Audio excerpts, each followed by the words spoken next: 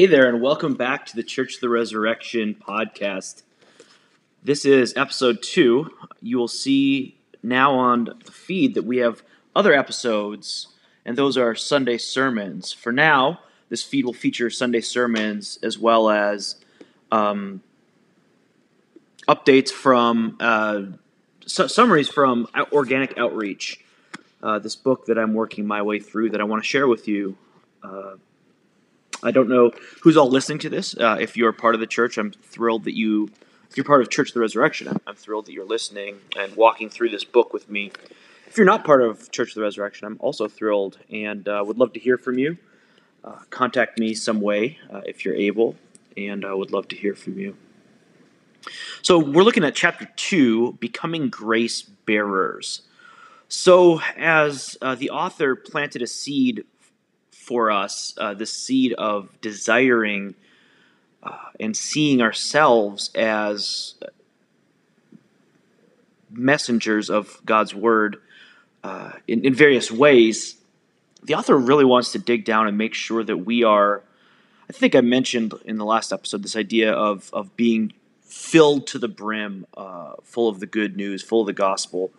And so that's kind of one thing that the author wants to make sure that you are filled with, is that you are that you know the gospel and you are overflowing with it, that it is such good news that it's something that you really want to share with the world.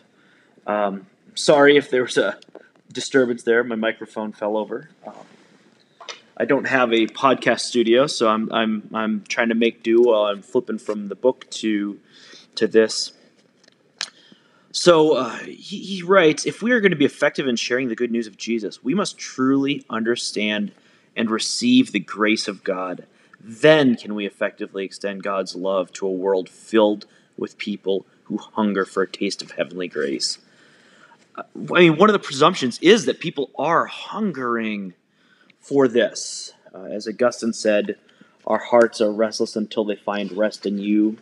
We believe this, that the Holy Spirit goes before us, that it prepares hearts to hear the Word of God, and that it's the pressure is not on us to be super effective salesmen, but we're just reaching out into hearts that are yearning to be complete. And so there are different ways for, they say you can't lead a horse to water, but you can salt the oats. There are ways we can salt the oats so that people become thirsty. But I think one of the premises here is that people are thirsting for this anyway.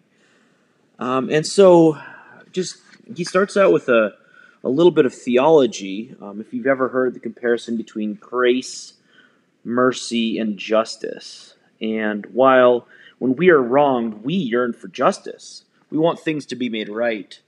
As people before God, we are recipients of grace.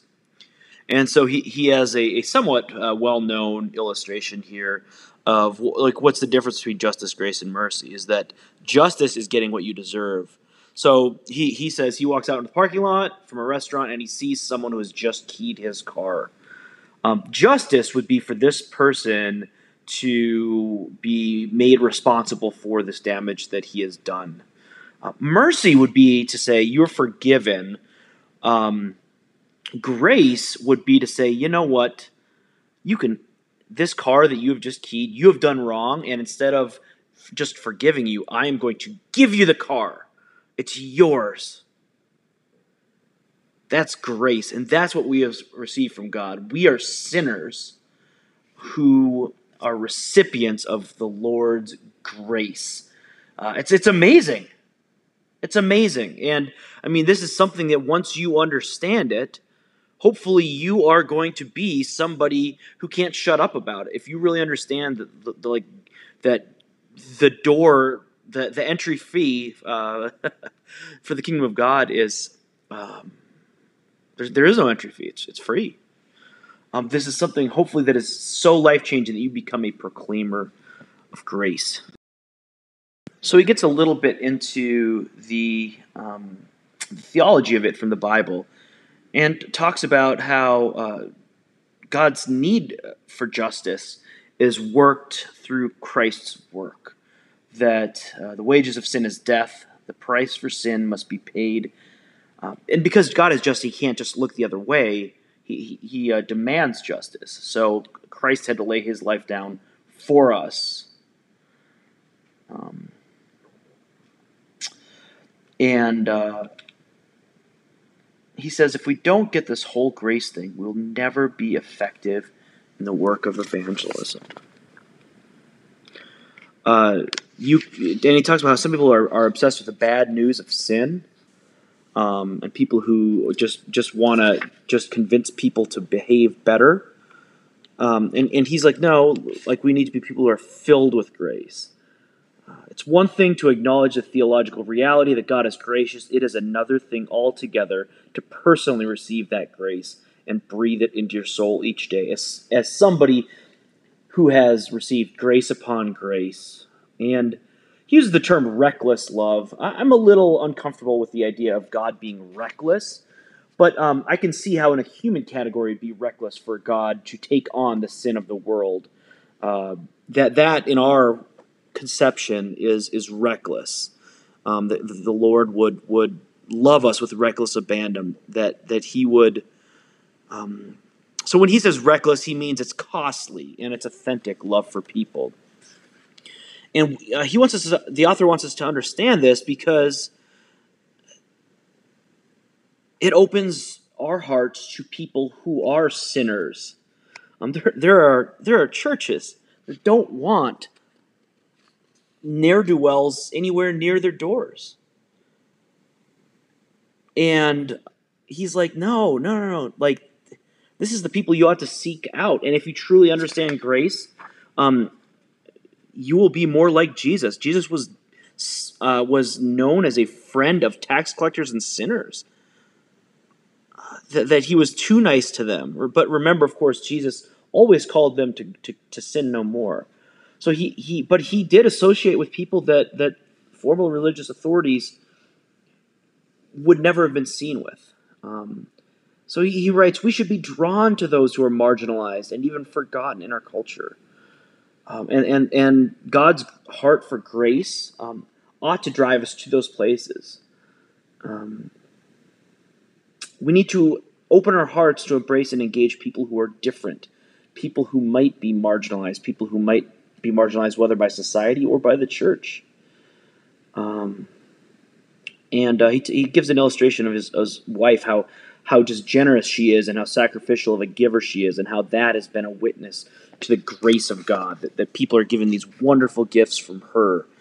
And he says, since Jesus Christ gave his life freely as a gift, we can model his presence and his heart when we enter into the ministry of generosity. So even generosity can be kind of the beginning of this.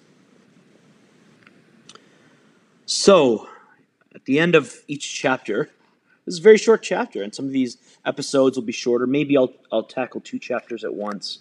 But I wanted to it's been a while since the first episode. I wanted to get a second episode out there. One thing he has for us to do, kind of practice, like how do we integrate this into our lives? He says, drink deeply. If you're not experiencing grace in your own soul, take time to drink deeply of God's own grace for you. Spend some time meditating on and memorizing Ephesians 2, 4 through 9. Ephesians chapter 2, verses 4 through 9. Let the truth of God's grace and love capture your heart anew. Celebrate it. Receive it. And then he says, get reckless. Think of one extravagant and undeserved act of loving grace you can offer to a person in your life who is not a follower of Jesus. I mean, this is something that just paves the way. This person won't see you as this person just is trying to get me to follow their own. No, you're just being generous. You're following the heart of God and being generous to someone who doesn't know Jesus. And in that act, they are coming to know the heart of our gracious God. So that's the episode. That's episode 2. I look forward to tackling this again with you next time. Thanks for listening.